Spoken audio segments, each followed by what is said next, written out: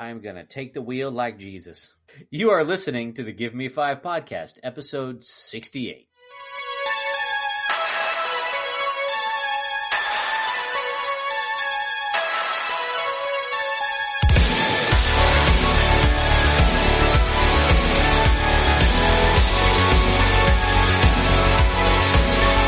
This is the Give Me 5 podcast, a entertaining show about very entertaining things. My name's Rob, and I can speak to sea creatures. Aquaman can talk to the fishes. I'm here with Jimmy. Hey, guys. And Greg. That's No, That's supposed to be a you dolphin. totally called his mom a goat. What are you doing? Wow. Oh, sorry. Together, we discuss pop culture, entertainment, and sometimes a little bit of nostalgia. This week on deck, we've got Aquaman. Well, actually, Aquaman, a little bit of nostalgia since it came out like 3 weeks ago.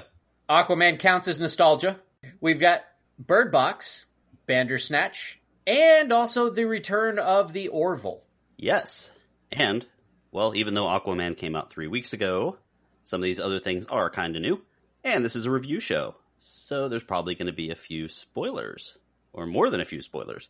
We're going to try Shut to your avoid mouth. major twists. But if we're talking about something you have not seen yet, or read, or listened to, use your own discretion, and don't get angry at us. That was your warning. I'll give you another warning in a little bit, because there will be major spoilers. I'll give you a warning. You are naughty. That sounded very threatening. Really, all of it. Well, on that note, anything new, guys? Oh, so much. Well, I will let you take the floor. I really don't have anything As long aside from as you put it back, you can take it. Yeah, no, nothing real new for me. Well, I've got three things, actually four things. One of right. which is a little newer, so we'll see what happens here. So the first one is some of the information came out about the new TV show or streaming show, The Mandalorian. Ooh. And This is really interesting. I saw something in here what you wrote that I think is very cool. So go on, and I'll I think I probably noticed that, and without even meaning to, just realized I put an exclamation point next to it. But so Mandalorians, for all of you out there that don't know what that is, and I'm sure there are some that probably don't know what that is, and some that do. Mandalorians, But we do because we're nerds. yeah. Mm-hmm. I know what a Mandalorian. They are a war-like race of people from the Outer Rim in the Star Wars canon, and they all had very customized armor, and one of which we sort of know as Boba Fett. Now, there are some stories about whether or not Boba Fett actually is a Mandalorian, or if he stole the armor, or if Jango stole the armor, or something. Mm-hmm. That's all up in the air. Well, But- wasn't Jango an actual Mandalorian? They're not sure. It's one of those, like, it's kind of like one of those raised parents situations where someone said something, but there are other people that kind of want him to be a Mandalorian. So I guess there's different classes of Mandalorians, kind of like the caste system. And the theory is that Jango was from a lower caste, and that the one man, so that the other Mandalorians are like, oh, well, he's not really one of us because he's from a lower caste, that kind of thing. But also with all of that nerdy knowledge, I'm glad I'm already married and I don't have to go out and try to reproduce because I've ruined any possible chances. So. Oh man. So anyway, basically, that's funny. They're making a show. It's for the Disney streaming service. It is being helmed by Jon Favreau of, Swingers fame, of the first Iron Man movie fame. Of PCU, Gutter. Yep. And, I've let the news has trickled out. And I've let it pass by because there's, it's a show for a streaming service I don't have. And, maybe it's oversaturated. No, go ahead, man. Maybe Boba Fett everywhere, that kind of thing. Get excited, dude. But then I started seeing the casting. And first of all, the Mandalorian is being played by Pedro Pascal. Yes! Who is Oberyn Martell out there. He of the squished head, spoiler, from Game of Thrones.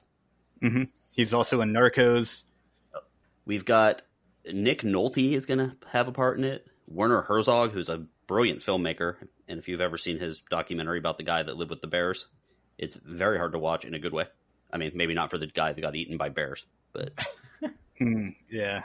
He did not have a good time.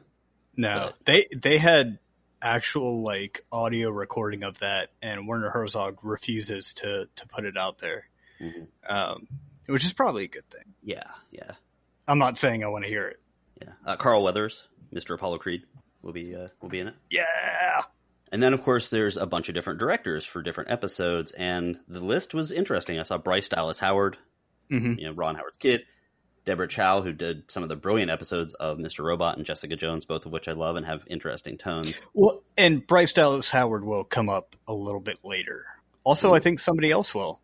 Yes. Who's this? And, of course, one of the Give Me Five favorites, Taika Waititi.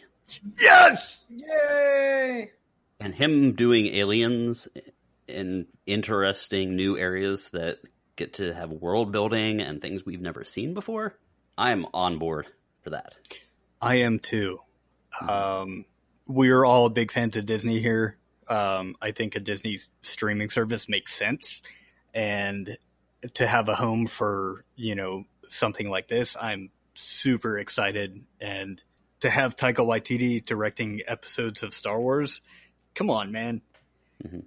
That's amazing. It makes the Disney streaming service will make more sense to me because we buy, at least I know Rob and I buy most of the Disney Marvel movies and Star Wars movies.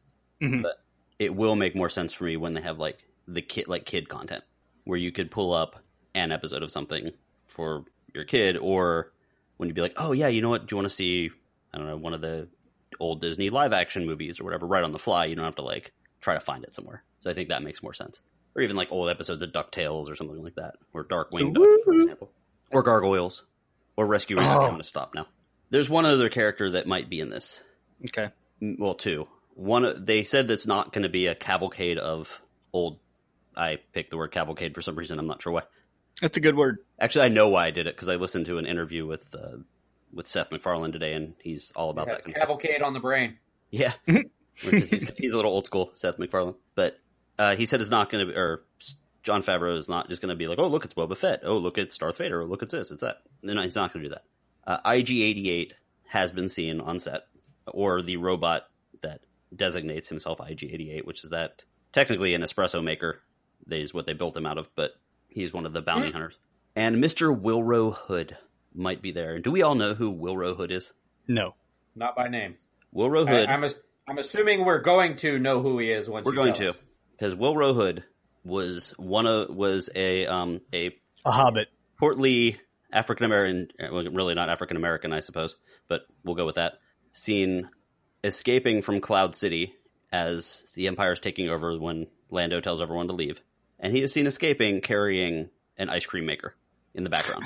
It was supposed to be a prop, but it was very clearly an ice cream maker, and everyone noticed it and kind of gave him that like early internet kind of fandom. And then Hasbro went out, and when they reproduced the toys, they actually made him a character complete with a little toy ice cream maker to run around with. So that is, and Jon Favreau on his Instagram actually put up a picture of that ice cream maker on set. So either Wilro Hood will be in it, or his famous ice cream maker, his prized possession, will be there. So that is The Mandalorian. And before I go on with some of the other news, Rob, do you have stuff? I don't know when it was actually announced, but I guess they've finalized the cast for the live-action Lion King. Did you happen to see that? I did not. Are there real lions in the cast? No, there's not real lions. I do like some of the casting. I don't know. It'll be a wait and see on some of them. I think at least for me. I'm trying to see if I can get that list up real quick. Is Jonathan Taylor Thomas one of them? He is not. He was young Simba, right? Yes. Yeah. Yes, Jonathan Taylor Thomas was young Simba. But I think Disney is kind of sticking with the ethnic background of where the movie takes place as far as casting people for the live action, even though Lion King isn't technically live action. That still kind of bugs me a little bit, but they're not making a live action Lion King. They're just redoing Lion King. How about that? With really great CG. Yeah. So they of course, if there was one person in the Lion King that you don't feel that you could replace Who do you think that would be? James Earl Jones. Rafiki. It's James Earl Jones. That's the correct answer, Greg. And they did get him to reprise the role. He will be back as Mufasa. Okay, so I thought they did an excellent job there. But I'm not sure how I feel about Donald Glover as Simba, but it could work. The one that I'm nervous about the most, though, is I don't even know how to pronounce his name. It's Chiwetel Ejiofor. Okay, yeah. They've got him cast as Scar. I don't remember what he was in. And Scar is... I mean, he was in 12 Years a Slave. Do you remember the movie Serenity? Yeah. He was the cop that was chasing River. Okay. You know what I mean? He was Mordo. He was Mordo from Doctor Strange. Yes, that's the one. That's the one. Yeah, that's the one. I forgot because I told Jen that. I was like, oh, he played Mordo.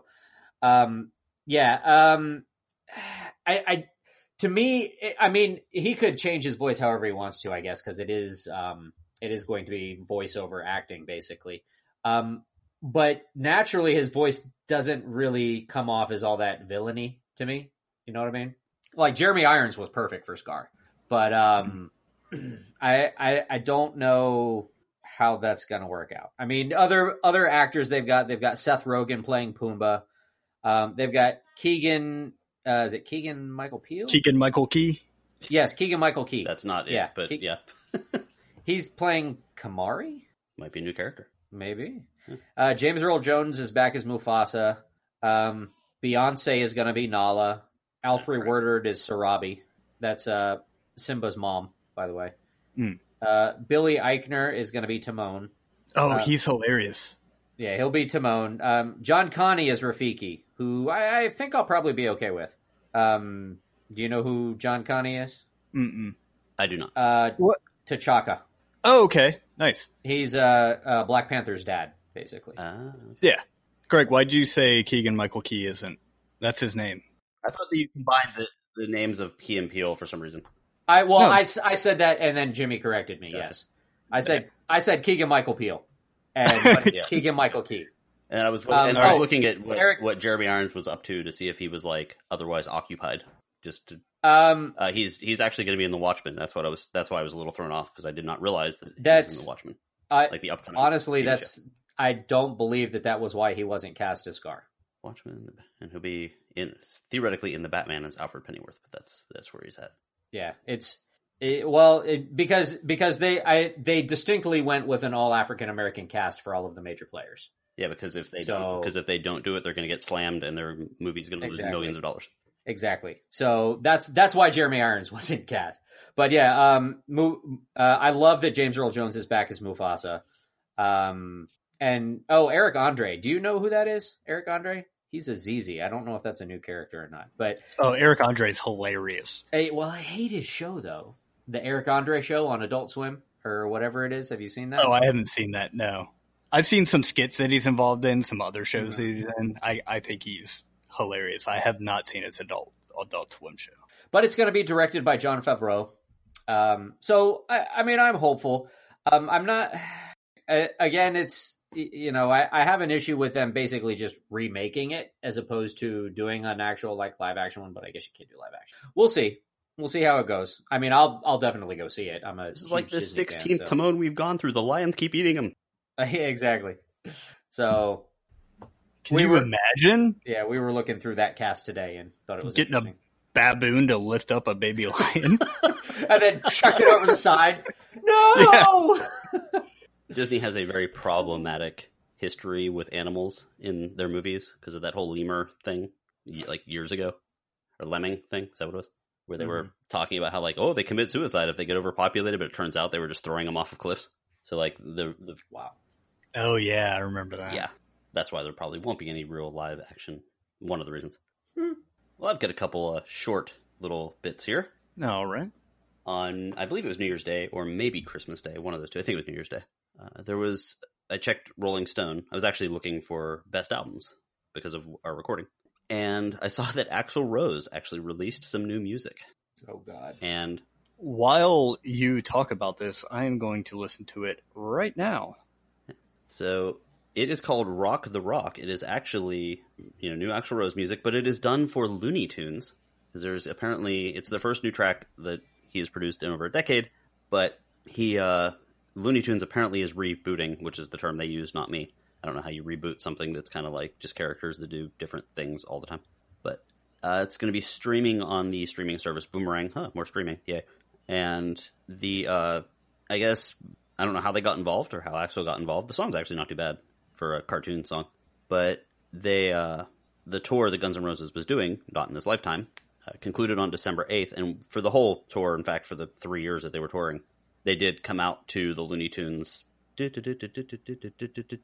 thing, and I don't know, maybe it just was their thing, and then Looney Tunes people contacted them, and there's a little cartoon version of Axl Rose singing a brand new song that you can check out. You can find Rock the Rock on any sort of like YouTube or Entertainment Weekly or any of those kind of pages. And the Golden Globes happened this past Sunday. That was one of my other little news bits. I was very happy to see that The Americans was finally not ignored, and they won for Best TV Show. It was my number one show of 2018, so I was happy about that. And one of my other little favorites was Rachel Brosnahan in Marvelous Miss Maisel, and she picked up an award. That was her second. That wasn't really anything too new. But I was a little surprised that Bohemian Rhapsody took Best Picture, or whatever they call it, the Best Picture. I enjoyed that movie, but I do not think it was the best of the year. And I actually, even though I didn't necessarily see it yet, I think that A Star is Born is probably the picture to beat, or the movie to beat.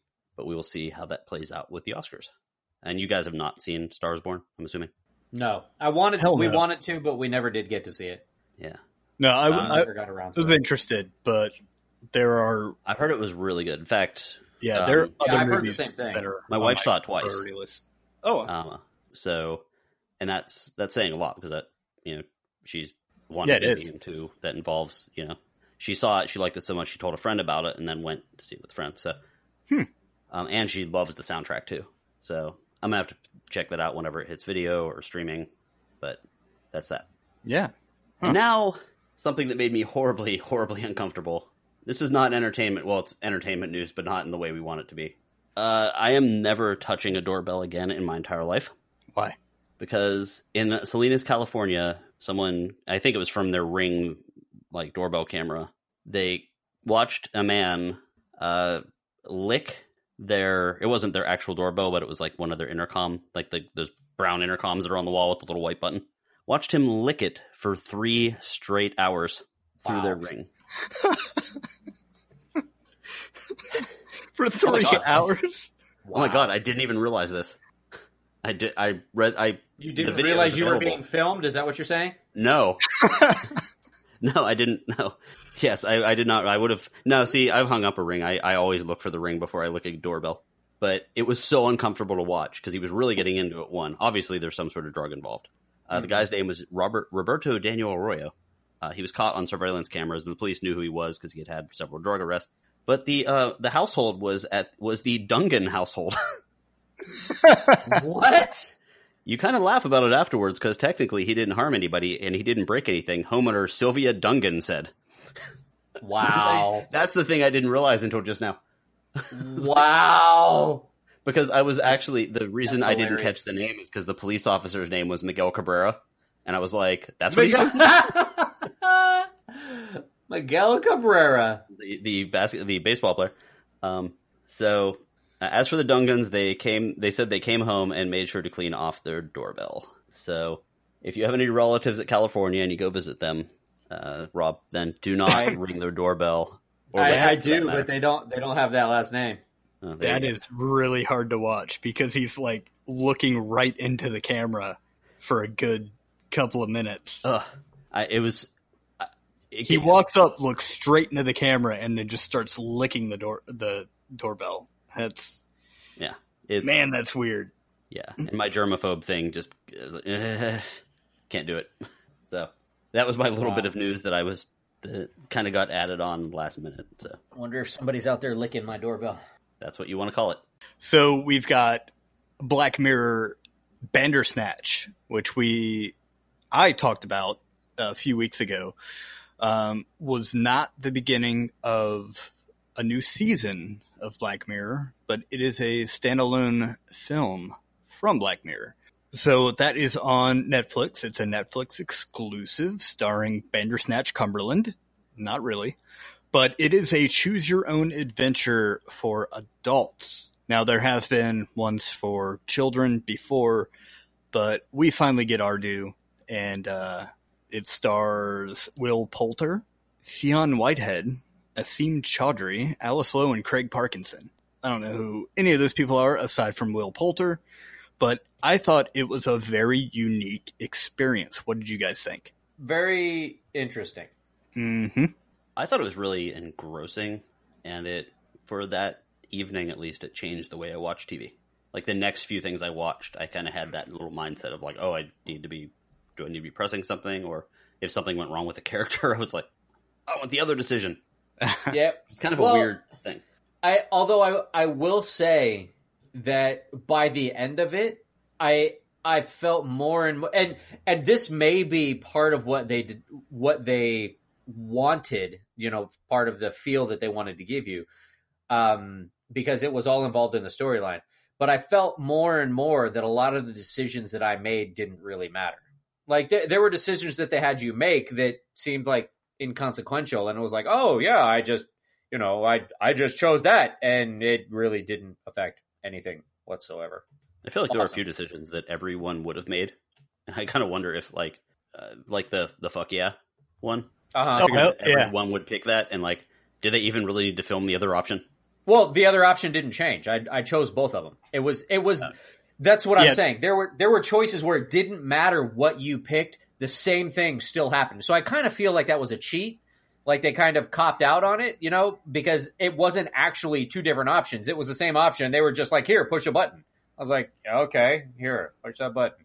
I would agree with you until I saw one ending, and then I was like, oh, okay. And then I was like, wait, there's another one? Oh wait, how many are there? And there's even like an after the credits scene. So I would agree with you because I felt the same way. Like, well, I chose the Thompson twins. Like, why does that matter? But when he's got to the endings. Yeah, go ahead. Sorry. I was like, oh, wow. I felt like they cheated a little bit until I saw the different endings. Yeah. Well, and there were definitely, I'm by no means am I saying that they didn't put in a lot of work, because there were a lot of things that were affected, and they had a lot of different endings and things like that. But what I am saying is that they put in more than what actually was like. It was like they gave extra choices just because they were like, well, we said this was a choose your own adventure thing. We kind of got to give them more choices. So here, have them decide whether he wears a blue or a red tie. And it's like, it doesn't matter because they have you choose it and then they never go back to it again. It's like, it has no effect whatsoever on the outcome of the story. And they don't even mention it again. Like, they don't mention, because in the beginning they have you choose between, like, the very first choice you make is what cereal does he eat for breakfast. Mm-hmm. And then they just feed it to him and he walks off, and they never talk about it again other than him to say, I feel like people are choosing what I eat. But it doesn't, what choice you made doesn't really affect the outcome. It's just, you're making the choice for it. That doesn't affect the outcome, but it does come back later. Based on the serial choice that you make, it's playing on the TV as a commercial later on. Okay. So, it's a little thing, but it does show up later. It doesn't affect the story, though, like you said, but it does pop back up. But then, of course, there were because I went back and tried to pick everything. I was sitting in front of my TV for hours. Yeah, I was like 5-6 hours. Yeah, trying to pick everything. But that's the reason why we're recording Aquaman like 3 weeks late. Yeah. Clicking through things. I was like, no, I got one more option. Hold on. It's not one of those charts with like all the pictures and like the string all over his house. Yeah, I've got that. I've got that little double fork thing or whatever in my house. Exactly. I did either of you chuckle out loud when you had the opportunity to pick Netflix? Yeah. I thought that was very clever marketing integration. Yes. And he was like, that was the moment where I think I was affected the most. There is a decision that you have to make that ends one of two characters' lives. But the part where he's like who are you? And he's looking up and everything. That's where I felt like, oh shit, my bad. Like, that's the part that affected me the most, where I was kind of like, I'm sorry. Like, sorry for that. All the things that I did. Cause that's where it really, I feel like it broke the fourth wall, you know? I thought it was interesting. Like you were talking about the early decisions. Did they affect anything or not? I thought that those were kind of teaching you what to do. Yeah, they were like practice decisions. I was reminded, this is a little bit of an aside, but I was reminded a little bit of like Super Mario Brothers. The guy that created it is, what you probably know his name. I don't. Shigeru Miyamoto. Yes, he's considered a genius because they didn't have to teach people how to play that game. The first like 100 steps that your character takes is set up to teach you how to play the game. Like you run up, there's this little mushroom guy. Okay, what if I touch him? Oh, you die. Okay, great, let's start again. Okay, I can jump on him and squish him. Usually when you jump on him and squish him, you'll hit your head on the brick and they don't break. And this is like, he did it on purpose. Like he set it up so you can learn how to play the game right away without having to read a book or anything. And it's kind of what I thought about with this. I was like, oh, they're just teaching you like what to do with the cereal selection and the music selection. And now let's get into like the real like story. But apparently that's cool that it does come back later. I didn't catch that. Yeah, I didn't go back that far because I watched Bird Box right after that. Which, speaking of mine, screw. The music comes back too. Like there's a scene where I forget his character's name, but Will Poulter asks, Stefan what he's listening to, and that was kind of weird because he was like, I listen to mostly Thompson Twins or compilation tapes, and while Will Poulter's character doesn't like acknowledge the individual choices, he's like, here, write this down. And he picks Tangerine Dream and Tomita, I think, which are very interesting choices because my friend's dad let me borrow his albums when I was a DJ in a band when I was like 16. Mm-hmm. I had turntables, and I remember specifically that album from Tomita. I put that on while we listened to War of the Worlds. And we were like, dude, it syncs up so perfectly. And when I saw that, I was like, holy shit, I know that album. Did you create a video game right afterwards? And what year was it? Like 1983 or 4 or something? 84. That took place like July 9th, 1984. Just, it's a great year. No, I didn't. I was a baby, a tiny baby. Like I was months old. Now, all of this being said, did you guys feel that as the story progressed, that obviously, according to the dialogue and everything, the main character becomes aware, or supposedly aware that you're making choices for him, right? Yes. So, did you feel that your choices? Because by the end of it, I was kind of wondering whether or not that was what they were going for. That your choices were kind of inconsequential because he knew you were making the choices, but he was choosing what you know what I mean? Like, so because the character was aware that you were making the choices, he was doing what he thought you were wanting him to do, or something along those lines. Yeah, there was like, there were like 1 or 2 endings where I felt like that, where he or another character was like, well, let's give them what they want. Or there's a scene where he's like, what do you want me to do? Yeah, you know what I'm talking about. And you told him, and he was like, really? He's like, oh, God. Really? And then it felt so intrusive. I was just like, I'm sorry that I'm making you do this. A couple endings, yes. A couple endings, no. Mm-hmm.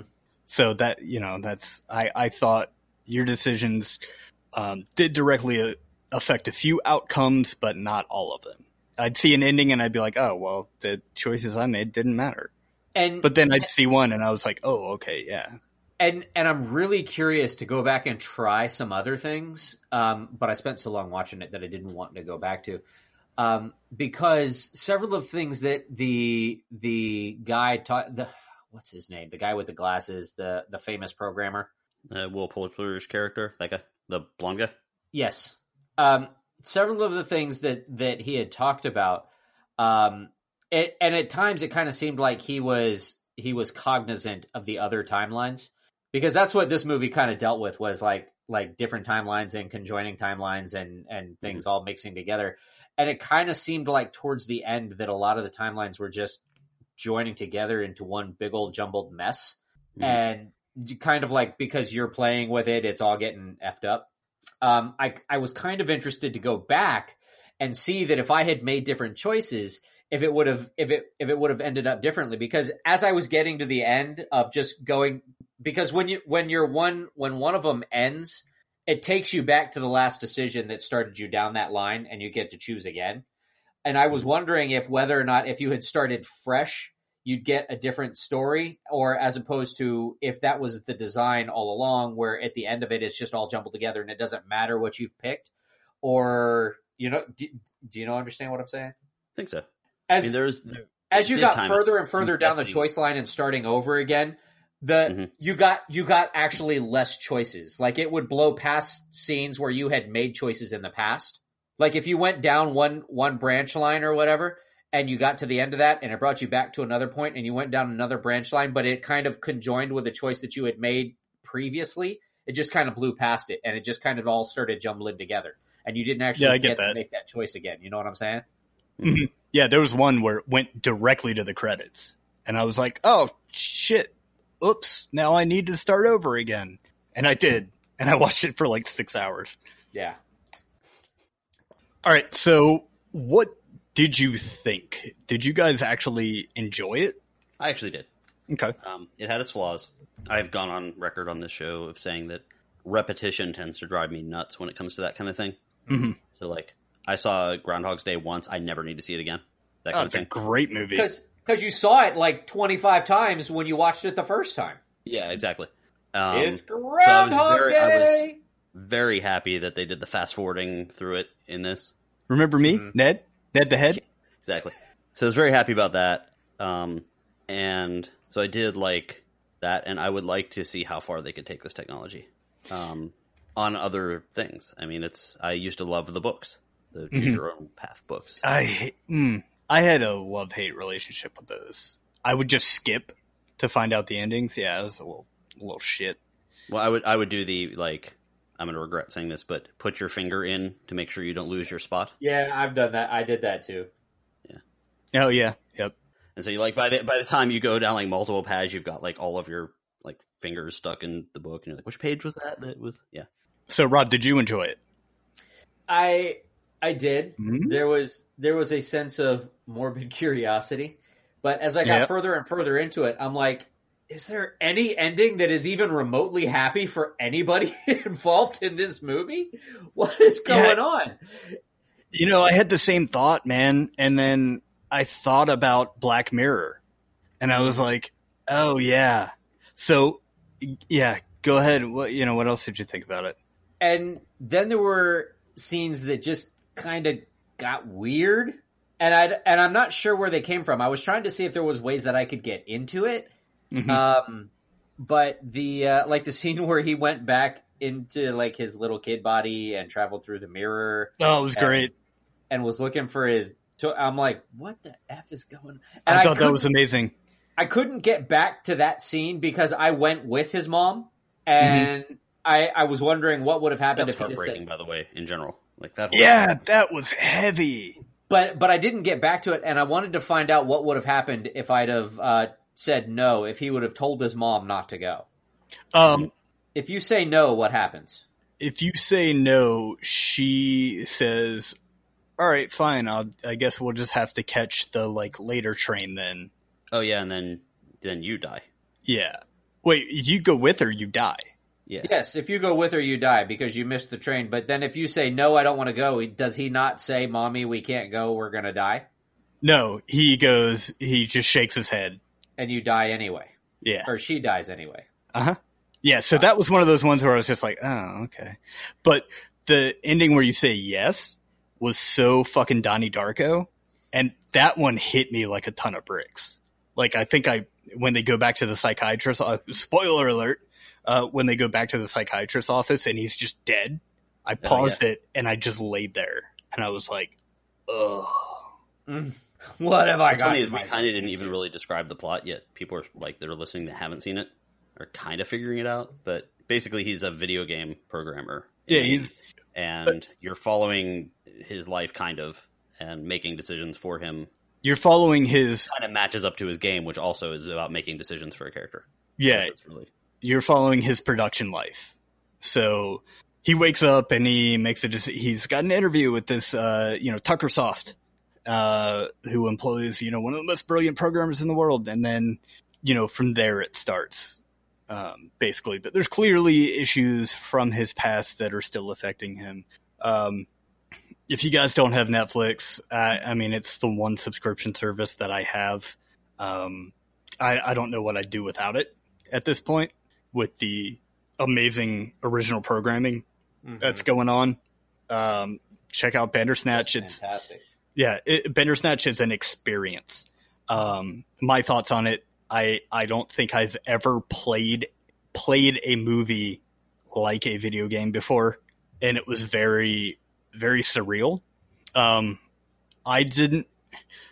knew that Black Mirror was going to do a Choose Your Own Adventure episode, but I didn't know that it was going to be a standalone movie. Mm-hmm. So when I started, I maybe I just forgot or something, but when I started Bandersnatch, and then it's like, they sit down for breakfast and the dad goes, well, which cereal do you want?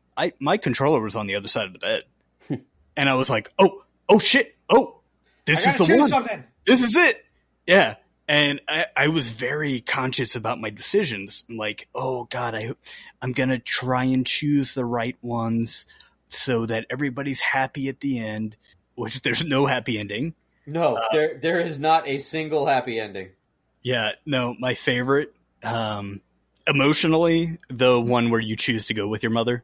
But the one in the psychiatrist's office, the fight. Oh, that was fantastic. Or you choose to kick your dad in the balls or not. Like, that was hilarious. And it was amazing. Did you happen to choose the one where he tries to jump out the window? Yeah. That one I didn't actually do. No? Oh, you missed out, man. That was a great yeah, one. that was a good one. And real quick, just want to talk about you guys noticed the video game titles previously released were titles of previous Black Mirror episodes, right? Oh, I did not. You did not. So we talked about Bryce Dallas Howard. She was in an episode called Nosedive, and that was the game that Will Poulter's character he was programming. The one that he showed Stefan. Oh, okay. That was called Nosedive.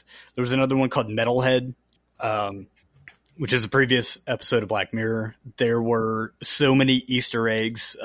White Bear, the symbol for that was in there. Just a brilliant episode. And some of these games exist. You can find them online. Like, they actually made a website for Tuckersoft and some of the games are playable. Not, I think, like one or two maybe. Yeah. I thought it was absolutely brilliant. I think it was Netflix, man. We're going to talk about them again during this episode, but holy shit. Like, it's fantastic stuff. Yeah. And they're really killing it. Yeah. And an aside, Will Poulter's character announced on Twitter that he was leaving social media to focus on his mental health. And Will Poulter, not his character. No, right. He himself. The actor, yes. Yeah.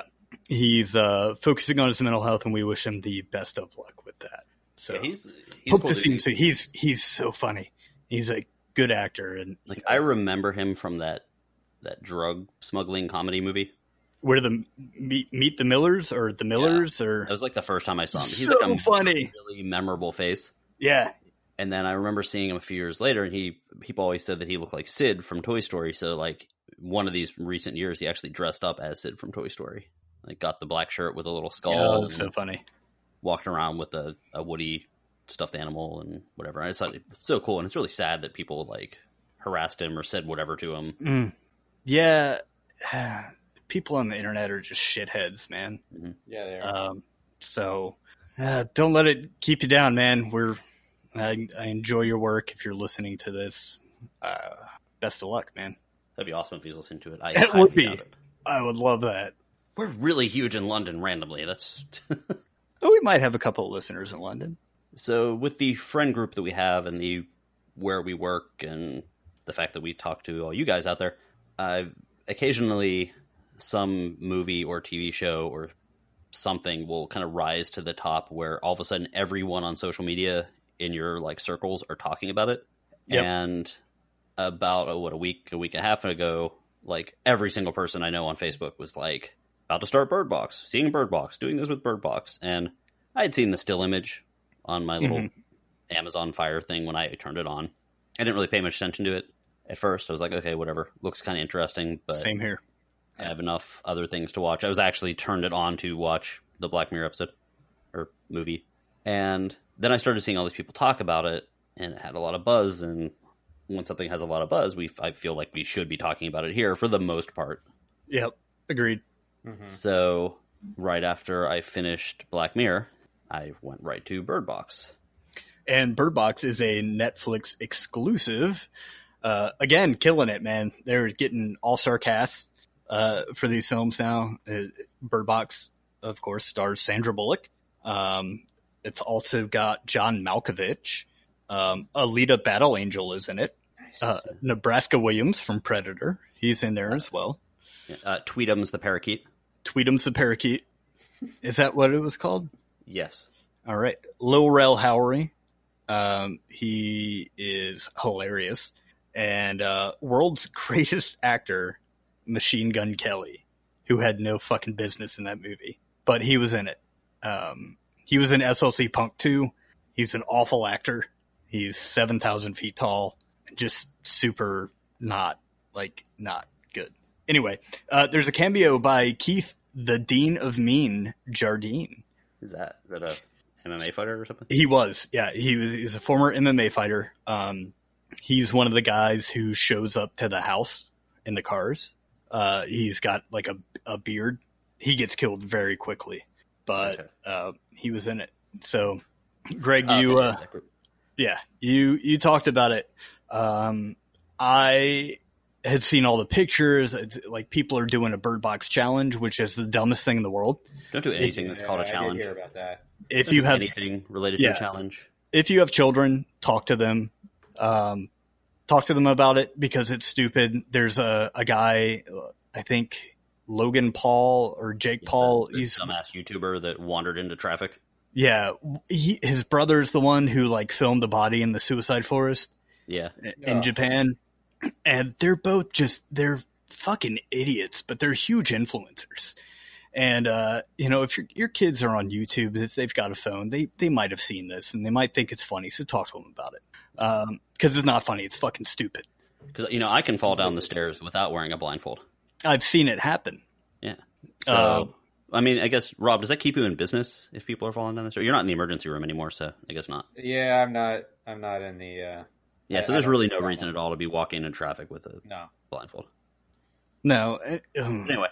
I could go on about that forever, but yeah, you've heard of the damn movie. Now, what I was saying is all the pictures and everything that I've seen on social media, I was like, are people just making fun of this movie? Like, is it really bad? So that's what influenced me to watch it. Because all the pictures are of people wearing blindfolds. And just as a quick overview of the movie, you've probably heard about it, but basically something happened. They don't really explain it. Where if you see it, you kill yourself, you do harm to yourself, you do harm to someone else, and then yourself. If you're sane. Yes, if you're sane. If you see it, it appears to be outside. Yes. People are blocking up their windows. So they walk around with blindfolds on so they don't see whatever it is. Now, this is most likely an allegory. It came from a book, but we'll get to that later. And there's a mother that is taking two children, boy and girl, up the river to an area where they've heard they're going to be safe. And that's basically what you see. And you see some flashbacks, and you see her trying to make her way up the river with blindfolds on and all of the crazy stuff that happens. Yeah, the broadcast, it starts out the very opening of the movie. It's like a radio broadcast. It says, hey, we have a compound. You'll be safe here. It'll take you 2 days to get to, this place. And, How do they know that? I don't know. There was a lot of things like, how do they know that so quickly? Like, the movie was 2 hours long. I feel like it could have been a series, maybe a short series, because there were a lot of like, how do they know that already? Mm-hmm. Like there were a lot of, oh, hey, let's try this. And oh, like you guys came to conclusions really quickly. Mm-hmm. And there was a huge question I had, and I want to thank my friend Hannah for clearing this up. I was just like, how do some people see it? And how do some people see it and they immediately jump out of windows or they immediately kill themselves Or bash their heads on a fireplace or whatever. And then some people are just like, oh, that's beautiful. You need to see this. Like, come see. And it's because people with mental health issues, Rob, if you're listening, if you want to step away, people with mental health issues are the ones who are like, oh, this is beautiful. You need to see this. And then the people we say who are, quote, sane, end quote, are the ones that go crazy. And they're the ones that kill themselves. So you never see exactly what the characters see. Now, that being said, they were going to show it. Mm-hmm. So now, Rob, you haven't seen it. Mm-hmm. How do you feel about a movie with a monster that you never see? Even in silhouette, you don't. It's literally you only see the characters' faces when they see it. You don't see anything else. Mm-hmm. I feel like it's an M. Night Shyamalan movie. It does feel like that. It does feel a little bit like The Happening. It does. It feels like The Happening, A Quiet Place. But I want to hear what else you have to say about it. I think it's cheap. Okay. Now, did you click on the link that I shared? When? Okay. No. In the show notes. In the show notes, they did share a picture of the monster that they were going to show. Oh, okay. And I'll read a quote. Been removed from Instagram, however. Has it? Yeah, I checked. Wow. It this afternoon. But you can look it up. It looks like a big green veiny baby. I have a quote to read about that. Sandra Bullock said in an interview after the movie was released, she said, quote, "It was snake-like. And I was like, I don't want to see it when it first happens. Just bring it into the room. We'll shoot the scene. I turn and he's like this, parentheses, growling at me. It makes me laugh. It was just a long, fat baby." So it's probably gone. It's not there. Oh, wow. If you Google Bird Box monster, Bird Box creature, and then just do an image search, you'll see it. The long, fat baby is about right. Yeah. So the monster in the movie preys on your worst fears and shows them to you, basically, causing you to do bodily harm to yourself or others. But if you are mentally having issues, then you're enraptured by it. Mm-hmm. Basically, you want to share it with other people. No, I think the monster did look ridiculous, which is crazy because the person that created the monster is the same person that created the Demogorgon and the monsters from A Quiet Place and some of the creature effects and stuff for Alita Battle Angel, which all looks wonderful. Mm-hmm. So I'm guessing that was based on good drawings from someone else. Yeah, no, someone else. Okay, so the character design looked really good. There's no like taking away from the artistic ability there, but I feel like the director and the producers did a solid by not showing the monster. Like it would have been weird. The character design was okay, but I think it was because they built it up so much that there was nothing that was going to be scary enough to make someone immediately off themselves. But the whole movie, I thought it was interesting. I might have been doing it a disservice by doing two things. One, watching Bandersnatch right before it, and two, it coming out in the same calendar year as A Quiet Place.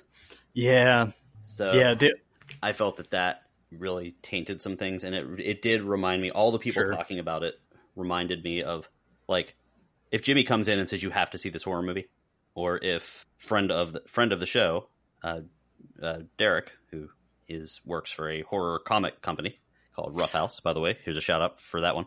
Shout out for that one. Tomorrow night, What is it, our time? Well, 9? It'll be tomorrow night, but we're not. This episode won't be out till Monday. So. Oh yeah, that's right.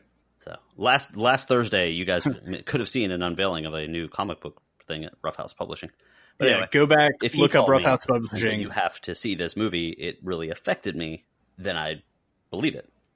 Whereas this was a lot of people that maybe have not seen horror movies or maybe do not delve into that and are like, oh, this is something interesting and it was scary to me or it was something novel to me. Whereas I was like, okay, well, this is the like 6th or 7th or 8th best horror streaming thing I've seen this year. And it was something to do this night. Yeah. I had a conversation with our students about it on Tuesday, yesterday, as of this recording. And I thought their opinions were, really on point as well. They were just like, oh, it was a thing. It was okay. I didn't hate it. But it somehow caught the social media zeitgeist. Yeah, lit it on fire.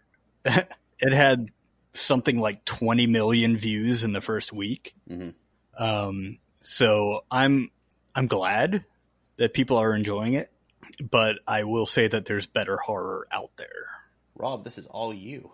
Well, you've seen at least one of. I mean, there's only 2 episodes out for the new season, right? So you've seen it. You've seen at least half.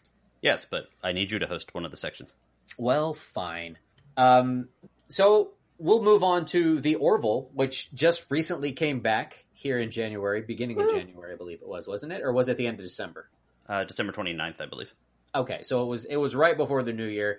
So we're only 2 episodes in. This, I gotta admit, this show really kind of throws me for a loop sometimes because it's so outlandish and ridiculous. And then all of a sudden, out of nowhere, they hit you with this really deep and moving portion or really like, moral crisis, just like out of nowhere.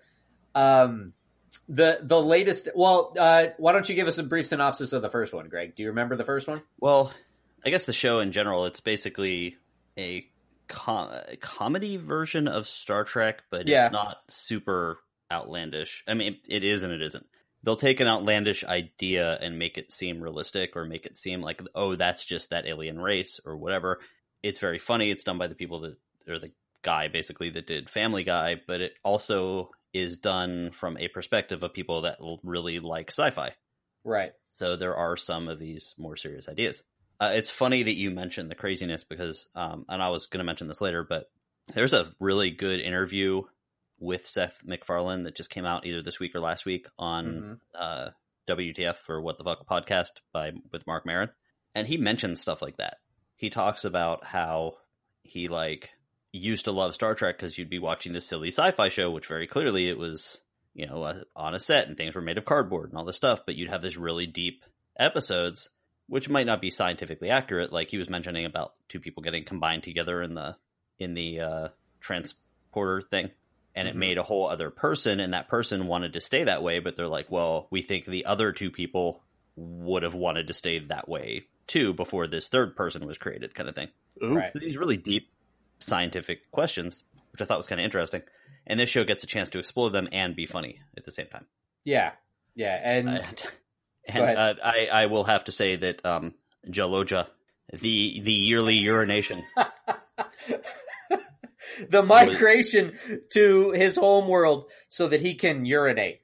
Yes. And he's like, my people only urinate once a year.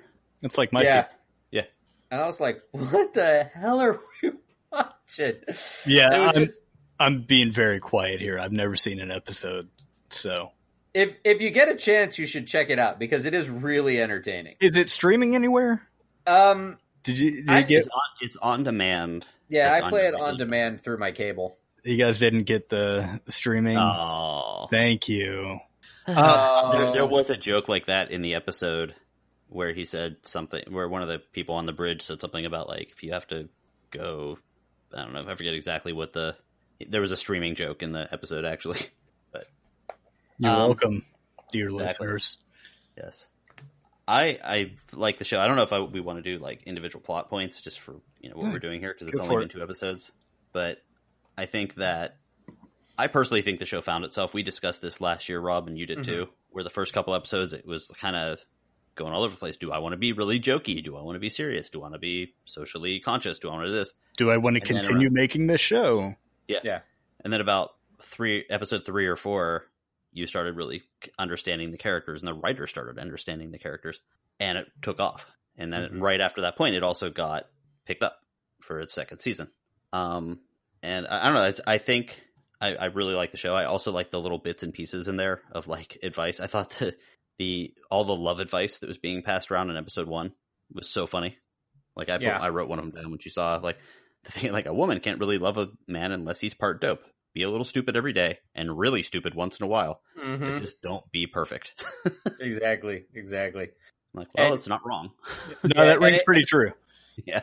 And it deals with the captain trying to cope with the fact that his ex-wife, who he's actually started getting along with, is having feelings for another man and has started dating another guy. And yeah, it's just ridiculous, and how he deals with it. And it's just, and then the most recent episode, one of the characters, Bortus, and I really like that they had a callback to last season.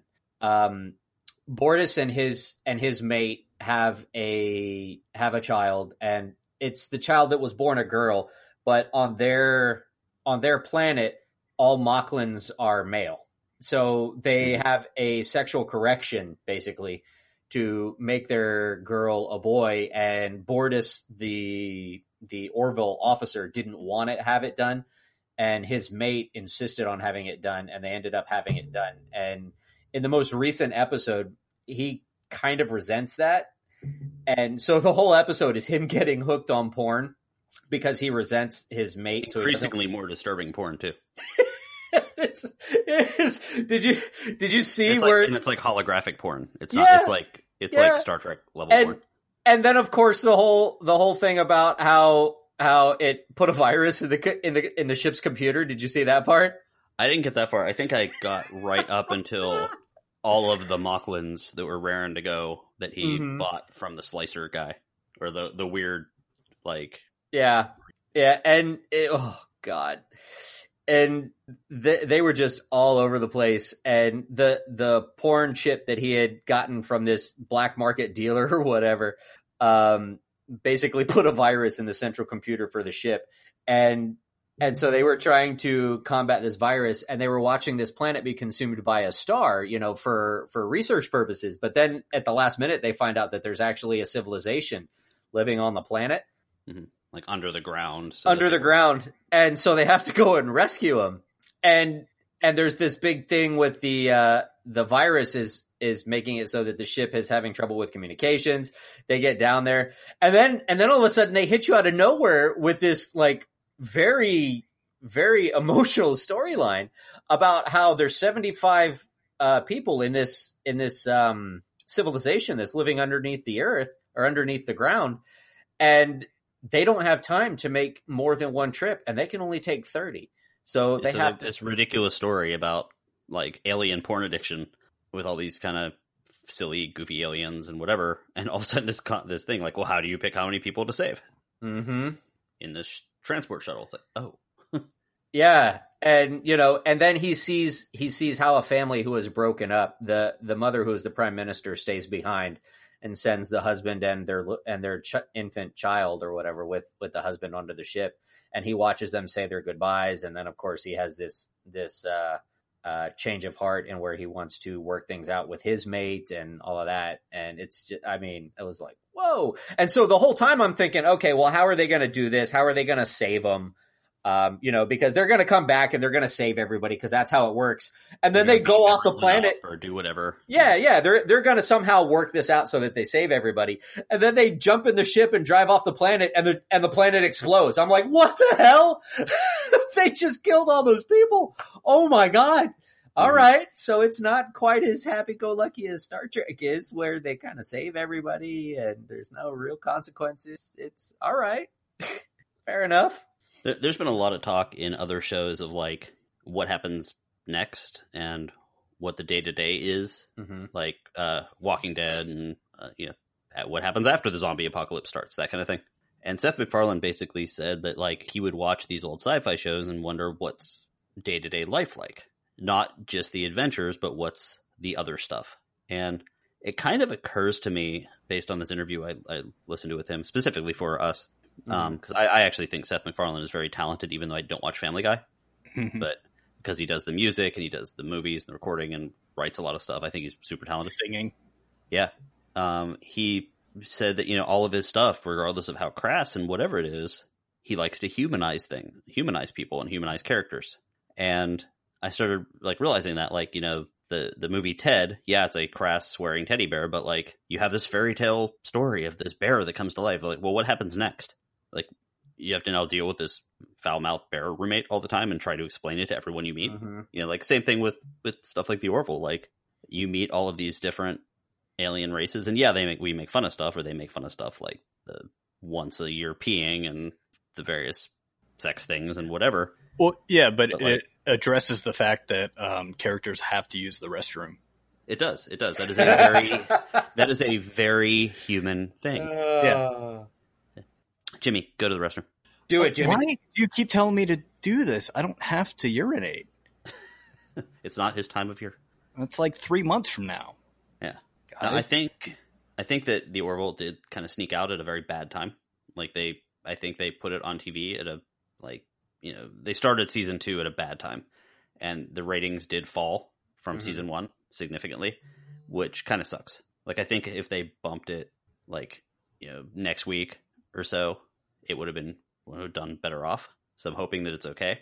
But the ratings did fall a little bit. I was looking at, and although the secondary watching seems to be doing okay, so I think it did. People are like, "Whoa, what's going on?" Yeah, having not seen this, I don't hear anything about it. Like, I hear no advertisements. I don't see it on our Instagram. The rare occasion that I go on Facebook, I don't see it. Like, what network is it on? Fox. Like, is Fox trying to tank it? Like, are they advertising it all? I don't know. I mean, they signed it right away, and they're not going to try to tank anything. They're especially something that's Seth MacFarlane, he's got all the power of Family Guy behind him. They're not going to do anything to piss him off. I did see quite a few commercials on Fox and during all of the football games and stuff, like coming soon. Okay. I think they actually put it after the Super Bowl last year. Oh. So it had a pretty prime spot. Did I watch the Super Bowl last year? No, I think it was at a ghost show, actually. Don't you mean Ghost? What? Yes, you mean It's Ghost, yes. So what you liked this season, I'm assuming, Rob, so far? So far, yeah, I'm enjoying it. And I'll keep watching it. The outer space sci-fi scenes look great. Oh yeah, it really is amazing how much they can make it look like Star Trek or Galaxy Quest, I guess would be closer. Oh, and there was a lovely cameo by Jason Alexander in the first episode, which made me happy of Seinfeld's fan. Oh, nice. He played a bartender, and I heard the voice. And because he was completely in makeup, I heard the voice. I'm like, wait a second. That's who that was. Okay. Because I recognized the voice too. And I'm like, who is that? Yeah, it was Jason Alexander. So there's some budget there too to get him, even for just a little thing. So guys, track down the Orville, watch it however you can, streaming on TV or Fox.com or something. If you like it, chat about it. Let's get that show to stay on the air because it is something interesting and unique on television, which is hard to come by these days. All right, Aqua bitches, let's do this. Let's do it. Aquaman, directed by James Wan, of The Conjuring, Saw, and Insidious fame. Absolutely brilliant director, in my opinion. Starring Khal Drogo, Ivan Drago, Amber Heard, Yahya Abdul-Mateen II, and Willem Dafoe, who was kind of a surprise. And Jango Fett. Yeah, it's got Django in it. He is in there. The slave turned cowboy? Yeah. So different Django. Yeah. That's the second time I made that joke this You episode. did. You did. I caught it. I almost said Unchained at the earlier point. But my first impression of this movie, the very first thing I thought was that, oh God, how many times am I going to hear the females in the audience gasp at shirtless Jason Momoa? The answer is every damn time. Jimmy, Yes, you sir. can admit that you gasped every time too. You don't have to blame it on the females in the audience. Well, Jason Momoa, he just he makes everyone around him in the movie look like they're overacting because he's just so naturally funny and cool and handsome and muscular, and I love him. Wait, hold on. And you want to have his babies? I mean, I didn't imply that. What are you talking about? You're like, but I wouldn't tell him no. In my opinion, the best DC movie since Wonder Woman. Yeah. DC. Technically, what is it? Only the second DC movie, third DC movie since Wonder Woman. This is the quote soft reboot of the DC universe. I really think it started with Wonder Woman because Wonder Woman was great, and this is it's Aquaman. He's half Atlantean, half human, and he's charged with the task of uniting the two worlds, the land and the sea, basically. And this movie follows his reluctance to do so, to accept the throne, where he has to challenge his brother King Norm. Yes, King Norm. King Norm. Norm. Yeah, I laughed. I thought of that every time when they were like, "You have to go battle your brother Norm or Orm," but I put, it's Orm, but it's really funny. He's like, "Hey, I'm King Norm. What's up, guys? I'm Norm." So basically, it was a reverse Black Panther, really. It was, where the outsider is coming in to basically tell the people who their leader should be, whereas in the other way, it was you were following the leader, Black Panther, and the outsider was coming in to dethrone him. It's kind of an interesting, a lot of comparisons take on it. Yeah. Not to mention the hidden, giant, technologically advanced city wanting to kind of stay separate from the real world, but also a little bit pissed off at the outside world. I guess not real world, but the outside world. Yeah, there's... and they actually had a point, in all honesty. Mm-hmm. Oh, yeah, they sure did. I was like, damn, my bad, dudes. Like, I try and be eco-friendly, but I know one of those bottles that they threw up on the shore was probably mine. I felt really bad about it. You jerk. King Norm is going to show up on his plesiosaur and just just ruin your day. King Norm? Yes, King Norm. He's going to come after me. Giant Ocean Master. Fish. Yes. That was kind of silly. Yeah. I mean, a lot of the naming is silly, but they made it as badass as they could. Yeah. Ocean Master reminds me more of like one of those water massage things that you see at the mall. Those things are great, dude. Have you ever been on one? No, but I know you did. You told me you came in very relaxed to work one day, and you're like, "I did that thing." Hydro massage, baby. Yeah. So I enjoyed the movie. I thought it was a very fun action movie, and yes, I think it was the second best DC movie. I would agree with that. So that's across the board. We think it's their second best movie behind Wonder Woman. Yep. There were a few things I didn't like. I still enjoyed the movie regardless. And this is a weird thing because my favorite DC villain, other than the Joker, is Black Manta, hands down. I think that costume is freaking awesome. Oh, really? I loved him in DC Super Friends. If I didn't necessarily read a lot of the Aquaman comics, but if he was on the cover, I bought it because there's something about the costume I really liked. Mm-hmm. And I thought there was too much of him in the movie. Really? I thought that the opening with him and the submarine thing, I thought that was great. I think they probably could have done a better idea in creating the reason why he hates his backstory. There was 400 other ways for that to end in a way where it was a little more believable. Mm-hmm. Like they had Aquaman turn around 3-4 times to look at this guy trapped under a torpedo that was probably getting lifted up by water anyway, kind of thing. But yeah, I had that thought. Besides that, I thought that after that point and the thing being kicked over, that Black Manta didn't need to be there in the attack scene in Sicily or wherever that was. I thought it made the movie a little longer, and I thought that would have been better off held for movie 2, where you actually see him again with all that weaponry. Yeah, I definitely agree with that. I saw... Because it kind of made him seem like a throwaway villain, did it not? It did.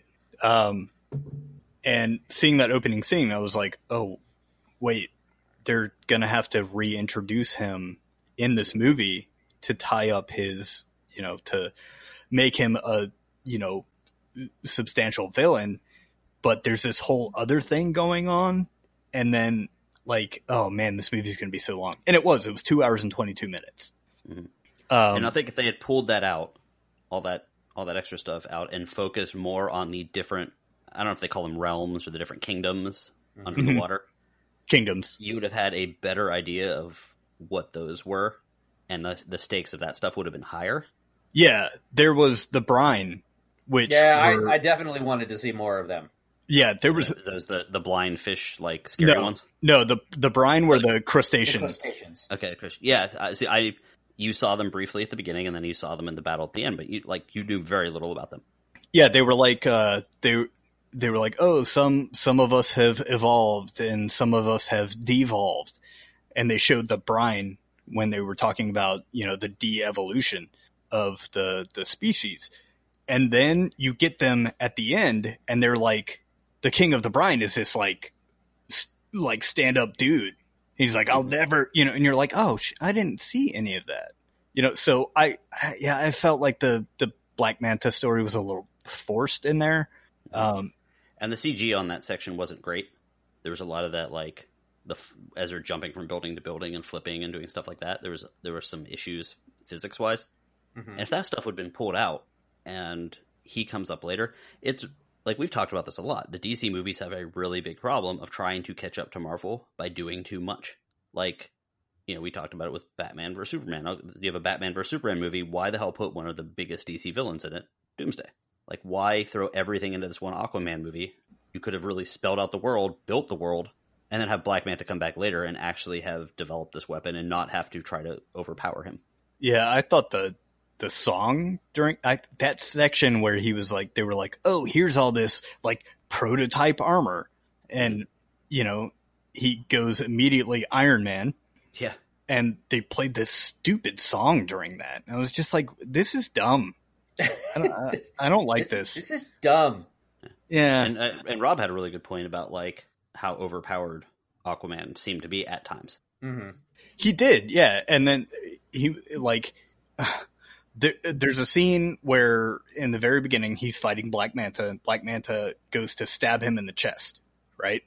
And he's unaffected by it. But then Black Manta comes back and he's like, oh, you'll remember me by this. And he goes, I have Atlantean steel now. And it's just like, oh, okay, you had to say that so we could understand why you can hurt him now. Mm-hmm. And stabs him in that pectoral muscle, which I think is the same pectoral muscle that gets stabbed in Game twice. Yeah, did you guys catch the scene where he woke up in the boat? Mm-mm. And I did, but I don't know what you're getting at. I was sitting in the theater, and after that scene where he got stabbed in the pectoral, he woke up in the boat with the seaweed wrap on his chest, and I'm like, "Take it off! It's poison! Take it off!" Oh yeah, so the Khal Drogo poisoning, yeah, the old lady, yeah. I thought that was funny. Nice. Yeah, they, I thought that, like, yeah, when, like, Rob, like, texted me, and he's like, or I think he did it via Messenger when we were recording, like, he was like, does Aquaman invincible and, like, bulletproof? And, because he took a grenade to the chest and just kind of shrugged it off. And, like, that's a big DC problem, too, especially with the comics. Like, their characters are so overpowered that they don't have those weaknesses like a Spider-Man or a Iron Man or even a Captain America kind of character. Yeah, because he definitely took a grenade in the chest and was just like, whatever. Like, wait, what? I didn't think Aquaman was all that. That's a good idea. We should do the Aquaman challenge. No. In which we convince people to take a grenade in the chest and post your video on YouTube. Oh, God. All right, guys. Maybe we'll give them a sticker. Talk to your children. Yeah. Do not ever listen to anything I say. No grenades to the chest. Agreed. But he like took the sword to the chest and was like, oh, it doesn't hurt or whatever. But then he takes a grenade to the chest and he goes down for like he doesn't immediately bounce back from that. He goes down and he's like kind of smoldering on the grating. And I was like, wait, how did he not get affected by getting stabbed in the chest? From your description, he was pretty much smoldering the entire movie. Pretty much, man. Yeah, he was. Yeah, but yeah, there was a weird like, how is he affected by that, but not that kind of thing going on? Like, is he invincible? I really, although we're picking it apart, I really enjoyed it. I'll put it up there on the Thor Ragnarok level. Wow. Yeah, it's a few tiers below, but that's still high for me. Yeah. I enjoyment factor. When we talked about Thor Ragnarok, you said it was a super fun movie where you get out of it and you still are kind of wanting to be in it. Yeah. Like you get in your car and you kind of want to put the soundtrack on and you keep thinking about it. That's how I felt. I felt great after I saw it. There were some really funny moments in it. Jason Momoa is just naturally a cool dude, and that seeps through in the movie. There's a scene pretty early on where this is after the sub fight scene where he's at the bar with his dad and this big dude comes up to him. This big group of burly bikers comes up and they're like, "Hey, are you that fish boy?" Yeah. And I was like, "Oh man!" His dad winks at him and he's like, "Oh, okay. We're gonna have this fight where Aquaman beats these like normies senseless." And they're like, the dude pulls out a like sparkly pink phone. He's like, "Can I, take a selfie with you?" And then Aquaman's like, he thought a fight was coming too, and he's like, yeah, it was so funny. Yeah, there's just some really funny moments in there. I will say that while I did enjoy the movie a lot, like I said, excluding, of course, the Batman movies, the new Batman movies, because like Batman 1 and 2, the Dark Knight and the Dark Knight Rises, those two were excellent. I mean, in my opinion, those are top tier. They're right up there with Wonder Woman. But excluding the Batman movies, Wonder Woman is the best one, and Aquaman is right behind it. I agree. It's not as good as Wonder Woman as far as the whole movie standpoint goes, but they're showing improvement in their ability to actually tell a cohesive story. Did you see and make a fun movie at the same time? Right. Yeah. Did you see the list of like producers after in the credits? It was that was ridiculous. Yeah, it was Zack Snyder was on there. Jeff Johns was on there. So I think the DC universe is coming together.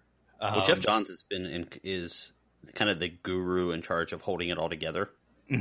But he didn't start right at the very beginning of the DC universe forming. No, like he was still in the comics world, but I think from Batman vs Superman on, he was there. But I think he has more control over it now than Zack Snyder.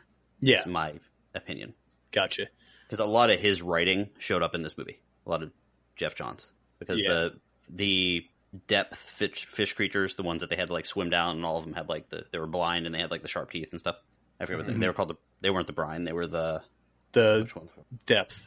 The trench. The trench, yeah. So the trench was Jeff Johns' first Aquaman story with the New 52. Okay. That was like those characters were introduced right then, and the visuals were almost exactly the same. That long shot where you see like the little flare, like that was straight out of the comic.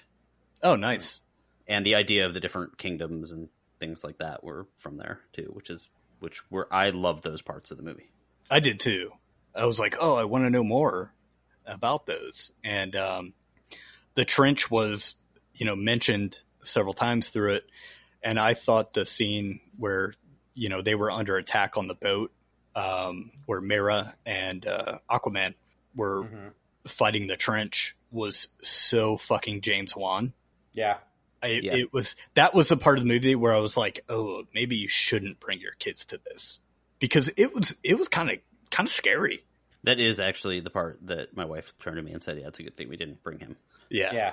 I love that part of I thought it was very kind of goofy that, Atlan, oh no, Atlanta? Atlan, yeah. Atlan. No, the king is Atlan. Oh, yeah, I thought that's who you were talking about. Yeah, no, Atlanta, she dressed up like them and survived for 20 years. Yeah. I was like, oh, come on. But we mentioned this before we started recording, the de-aging. Mm-hmm. Holy shit. Yeah. Well, and even with that, I mean, I know that the movie's all about Jason Momoa and his pecs, but I gotta say, Nicole Kidman is still gorgeous. I mean, even without the de-aging, I mean, she looks fantastic. Yeah, it was interesting seeing like Nicole Kidman as kind of a stunt casting and Dolph Lundgren as a stunt casting. Oh, and Dolph was great, wasn't he? Oh, Dolph Lundgren was amazing.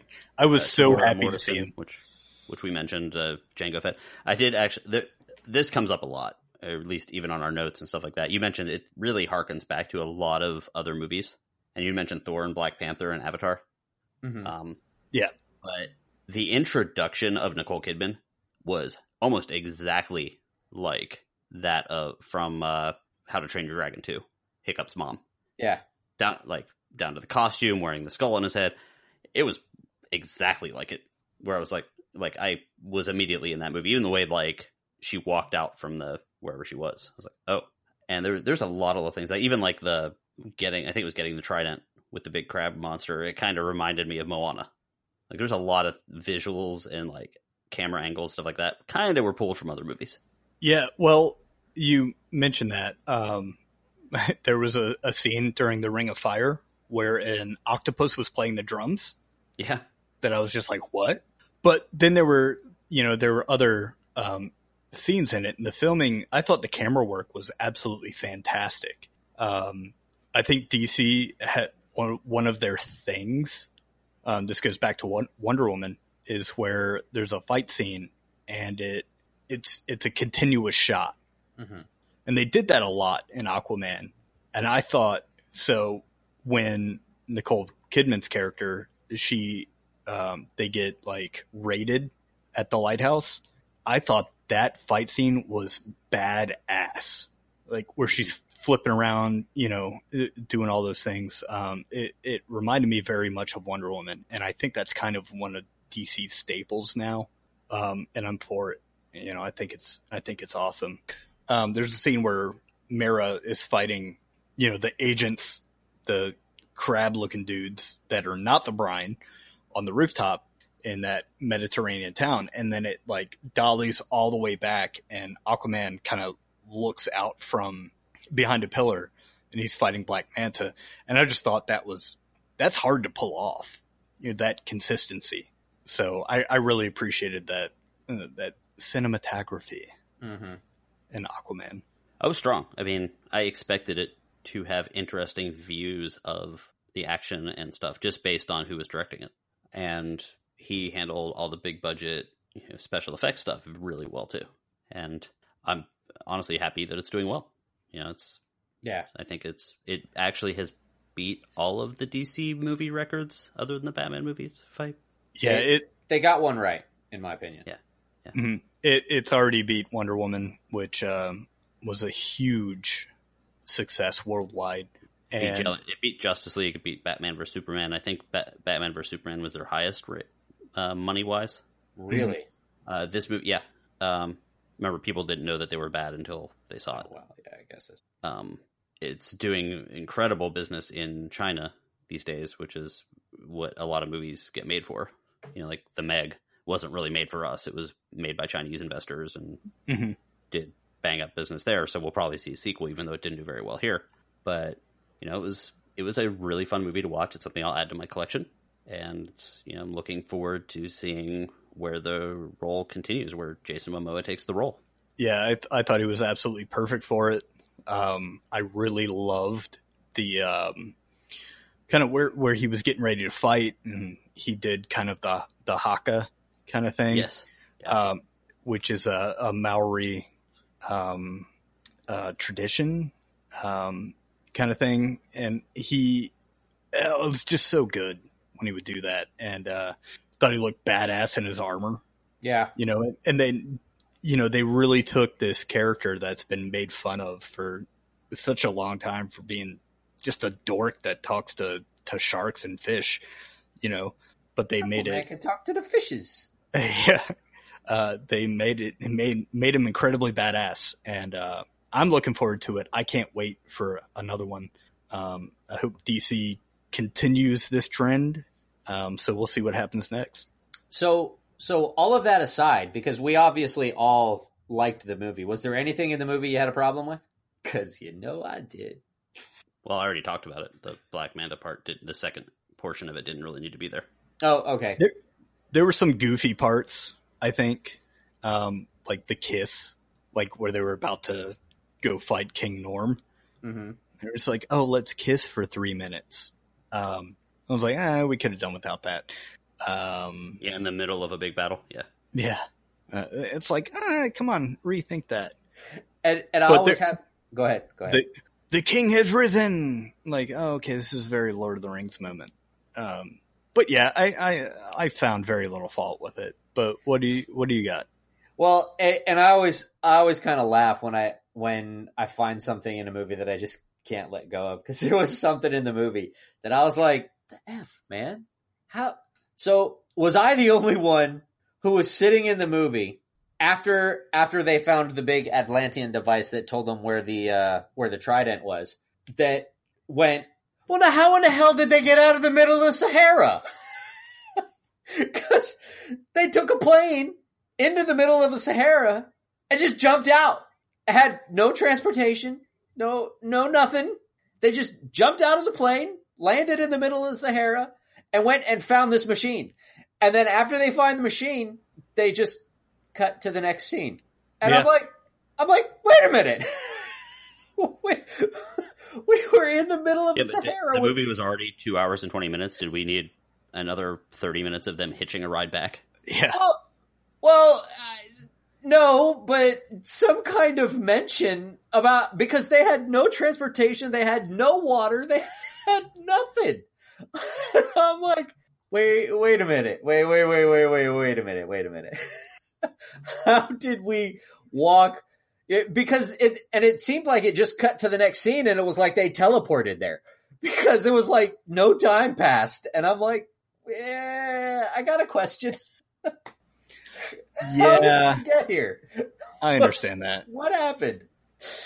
We came a really long way, and we're stuck in the middle of nowhere with no way out.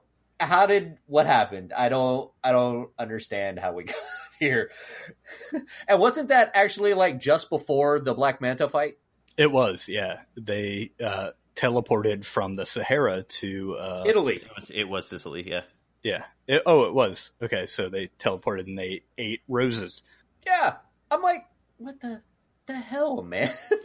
I get that. So was I the only one who thought of that after they left the Sahara? No, because there's an entire website about it. Oh, okay. The biggest plot hole in Aquaman is how Arthur and Mera escaped the kingdom of the deserters and arrived in Sicily. They have no money, no means to call for help, and no transportation. They were underground. Yeah. Well, yeah, maybe there's a deleted scene. I don't know. The movie just jumps over this predicament and immediately rockets them to Sicily. Yeah, I take that as editing, or not wanting to film something, but they could have technically been like, yeah, good thing we found this underwater spring that leads us directly to Sicily. Yeah, it's just something like maybe there was an underwater thing that led directly to the ocean. A flying camel. Exactly. Yeah, like a portal. Like a portal could have opened up. It could have been like most video games from the early 2000s, where you get the final trophy and then a portal opens up and you don't have to go back out the way you came in. With triumphant music. Yeah. They left it in there for you, Rob. Apparently, just so I would have something to bitch about. All right, guys. Well. Wait, did we hit record yet? I don't know. Oh, okay. All right, guys. Well, moving on from Aquaman. We all really enjoyed Aquaman, obviously. But this being the beginning of the year, the question we've decided on for tonight is, what are we looking forward to reviewing the most coming in 2019? So what are our top 5 things that we're looking forward to reviewing for 2019? And this one we did a little different because there's so much stuff. Yeah, there is. So we kind of fought it out amongst ourselves. And we have very similar taste. So yeah, Jimmy is looking forward to reviewing my beef stew. Oh man, it was so good. I can't wait steak. for you to have my barbecue chicken. I gave Jimmy some beef stew the other day. He did. Now we're going to just start bringing each other food every day. It'll be like a classroom potluck. It'll be delicious. Anyway. Is that a euphemism for something? No, it is actually beef stew. Yeah. It was so good, dude. And thank you for that. So I will go ahead and go first. And this was, like we said, we kind of battled it out. We talked about who would review what or mention what for our top 5. Yeah, because there's not going to be a whole lot of reviewing for this list. Yeah, I'll get right into it. My number 5 is American Gods Season 2. This was one that had a lot of problems. It was a great first season, but like the showrunners dropped off. Gillian Anderson backed out, but it's still going forward with Neil Gaiman, the author, at the helm, and I'm really looking forward to it.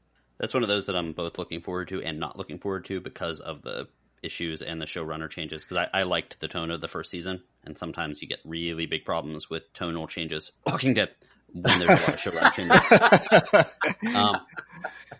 Yeah, so, we'll see. Hopefully, fingers crossed, and, I really hope it's going to be good. So, another reason to subscribe to FX Online, and number 4, also coming out in March, is What We Do in the Shadows. Woohoo! Yeah, I've mentioned this before. We've talked about it. I think it's one of the best comedies ever made. You guys can disagree with that. That's fine, but I love it. I think and speaking of tone, I think the tone of the trailers we've seen so far is very close to the movie, and I'm very much looking forward to it. Jimmy, can you put the teaser trailer that just popped up on our Facebook page?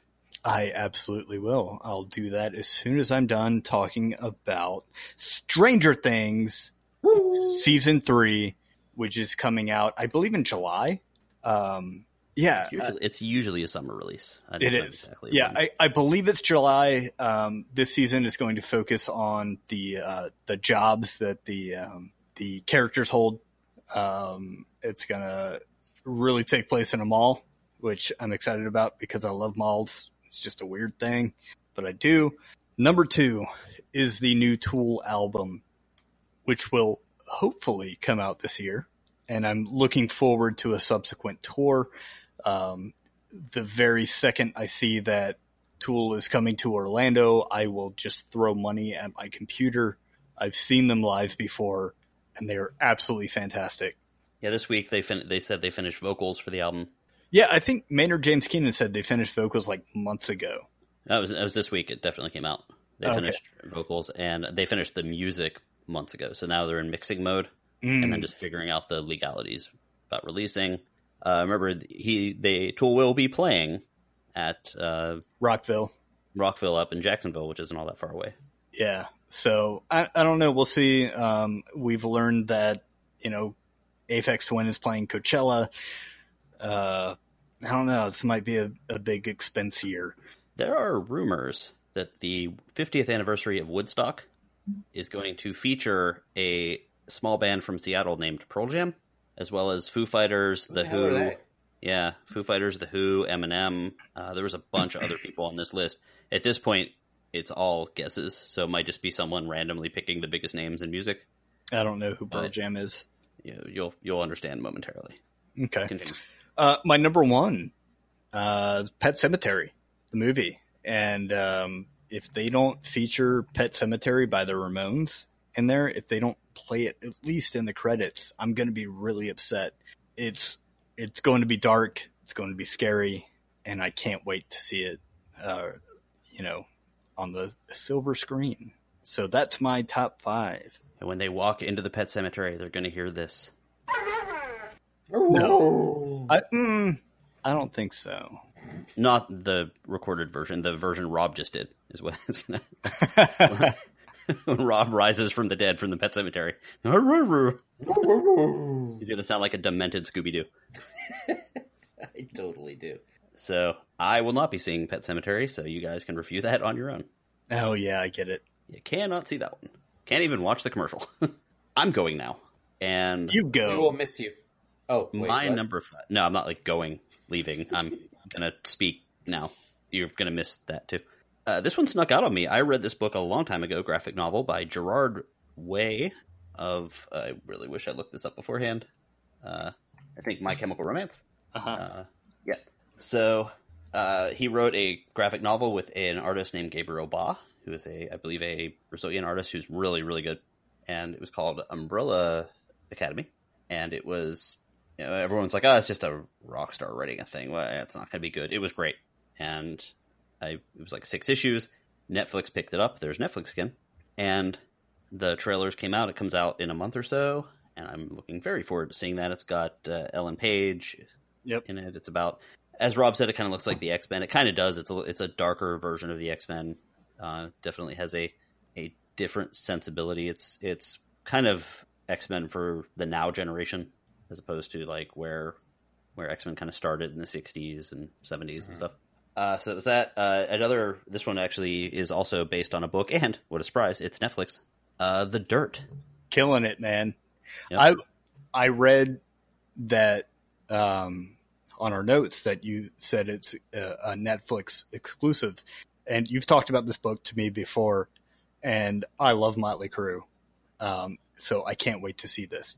Yeah, The Dirt is, even if you don't like Motley Crue, you don't like 80s rock and stuff, you can read this book, and it is so debauched, you have no idea how these guys didn't all end up dead. Yeah. It's where the stories of snorting ants with Ozzy Osbourne come from, one of the places. You also talked about it in their VH1 Behind the Music thing, but they were snorting everything they could in the 80s with Ozzy Osbourne, and they saw this line of ants following like some spilled like Slurpee or something, and they snorted it. Or I think Nikki Sixx snorted it, and then Ozzy Osbourne decided to one-up it by peeing on the ground and snorting his own urine. It sounds about right. Yeah. Yeah. Have you ever seen Motley Crue live? 3 times, but it was much later. It was old Motley Crue, so there was a lot of gasping for air with the lead singer. They did some stuff. All of them have an interesting past, except for Mick Mars, the guitarist. He's kind of normal. Your buddy Machine Gun Kelly, however, is playing Tommy Lee in this, which is weird. Really? Well, yeah, I guess it's because tall. I can see it. He's tall and lanky. Yeah, they gotta. Hopefully, he's had some acting lessons. Yeah, maybe he'll just be like on the moving drum set and stuff. So, anyway, the book is really good too. So if you want to check that out, go ahead and do that. Game of Thrones. I'm both looking forward to this and not. I'm not looking forward to it. 1, because it means it's over. Mm-hmm. 2, most likely means that a lot of people we like are going to die. And 3, it means that we're probably going to be podcasting twice a week, and I do all the editing. That's true. So my life sucks. But it's going to close out the story. Yeah. Before the author does, Rob say something angry. It'll close out the story because the author never will. Okay, there you go. And it's like Patrick Rothfuss. There you go. Throw your monitor across the room. Okay. Sorry. Also, my number 2, previously mentioned, Pearl Jam is going to possibly release a new album. They have not released a full album of new music since 2013. October of 2013, and I'm looking forward to hearing what they got. Admittedly, the last couple songs I didn't like that much, but I'm interested to see what they got just from touring around and doing all the stuff they're doing. And that, of course, hopefully means another United States tour, which means me going to a lot more shows. And number 1, let's see if they get back in the saddle and make a really good Star Wars movie. The new Star Wars Episode 9 will be coming out, and hopefully it will right the ship, so to speak. It'll right the TIE fighter, so to speak.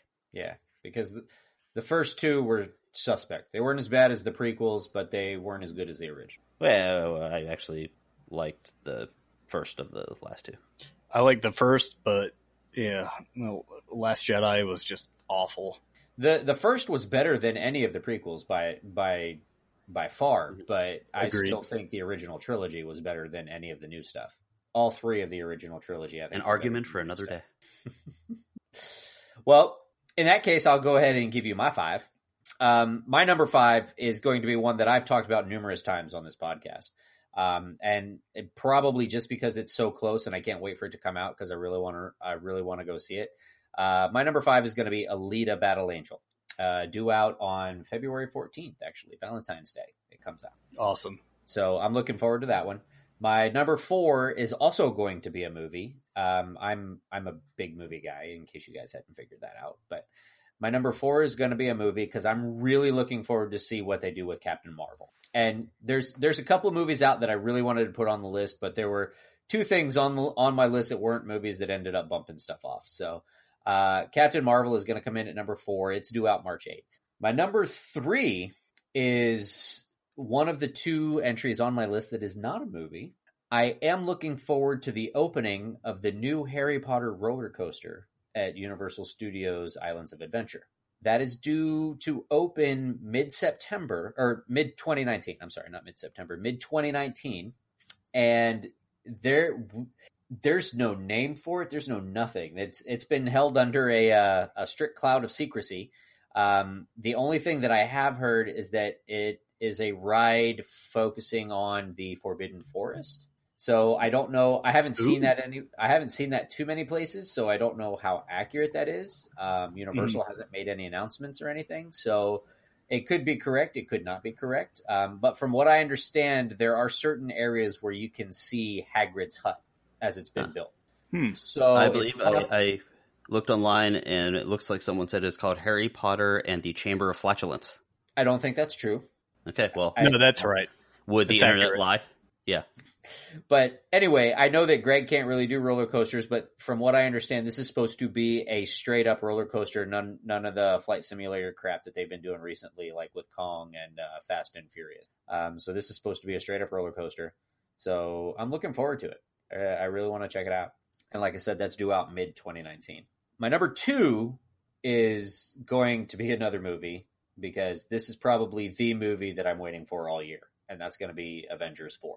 Avengers Endgame. It's due out April 26th, so I won't have to wait too long for it. In fact, that's fairly close to my birthday, but I think we're all very much looking forward to this movie coming out. Wouldn't you say, guys?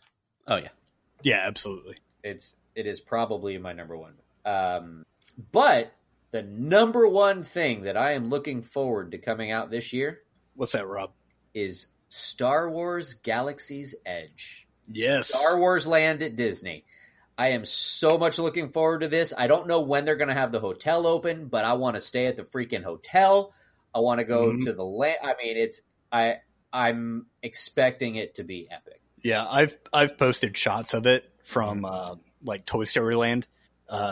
You can just see it being built, and it looks incredible. They've released footage, from a ride, and I hope the hotel experience is everything that they've said. I can't wait, man. I'm super excited. And being that you guys, one, are Disney fans as well and Star Wars nerds, I know that you're just as excited as I am about this. Oh yeah. Yeah, definitely. And I claimed this one as my number 1, but I would dare say that this might be everybody's number 1 coming out in 2019. Yeah, it's possible. It's going to be an expensive year. I see everything in full. So yes, I see the Avengers thing, but I also see the fact that it's the last movie for some characters or some actors that I really like. Yeah. Then I see the Star Wars thing, and then I think, oh my god, the lines are going to be so freaking insane. Yeah, that's true. They're expecting like 450,000 people. Yeah, which is 4 times the amount they get on holidays. Yeah, I don't know that I will go. Well, that's a lie. I'll probably have to be there opening day because I know that Jen will. So I will probably have to be there opening day. I don't know that I will wait 3 hours for. I don't wait 3 hours for any ride. I'm just going to say that right now. Jen can go wait in line. She can tell me how it is, and I'll come back at another time when the lines have died down. Yeah, check out Earsome Emporium on YouTube for the stream of opening day and a very unhappy Rob with the wait times. Yes. I'm tuning in for the unhappy Rob. You guys can see the rides. Yes, I will not be waiting in those lines. Well, that does it for us tonight, guys. If you would like to get in touch with us, you can find us on Facebook by searching for the Give Me 5 podcast. If you'd like to check us out on Twitter and Instagram, you can look up our handle at GiveMe5Pod. And if you're a little bashful, a little shy, you can send us an email directly at giveme5podcast@gmail.com. We've told you guys this before. The 5 is spelled out, F-I-V-E, of course. And if you could, leave us Those other guys went away. They did. We crushed them. We kind of did. What other guys? The people that had the 5 as a number 5. Yeah, there was. You missed that. Never mind. Oh, I see what you mean. I see what you did there. Yeah. Oh, I see now. And if you guys could leave us a review, rate, subscribe, and review, we'd really appreciate it. In whatever podcast app that you're listening to us, we thank you so much in advance. Have a good day. Thanks for listening. That was so awkward. Yeah. Have a good day. It screwed me up doing this at the end. Good morning, good afternoon, and good night. There you go. Yeah, and while you're wondering what the hell just happened there, feel free to go on our Amazon store. You can get to it through our Libsyn page, which is available on any of our websites and in your podcast feed and all that stuff. You can buy stuff, and it'll give us a little bit of money. It doesn't cost you any extra. And also on our Facebook page, if you decide that you want to buy merch, we do have a free shipping code up there now. It is good through the 21st of January. Awesome. Woo. I missed that. Yeah, that's okay. Bye then. It was on a second page. Bye then. Bye then.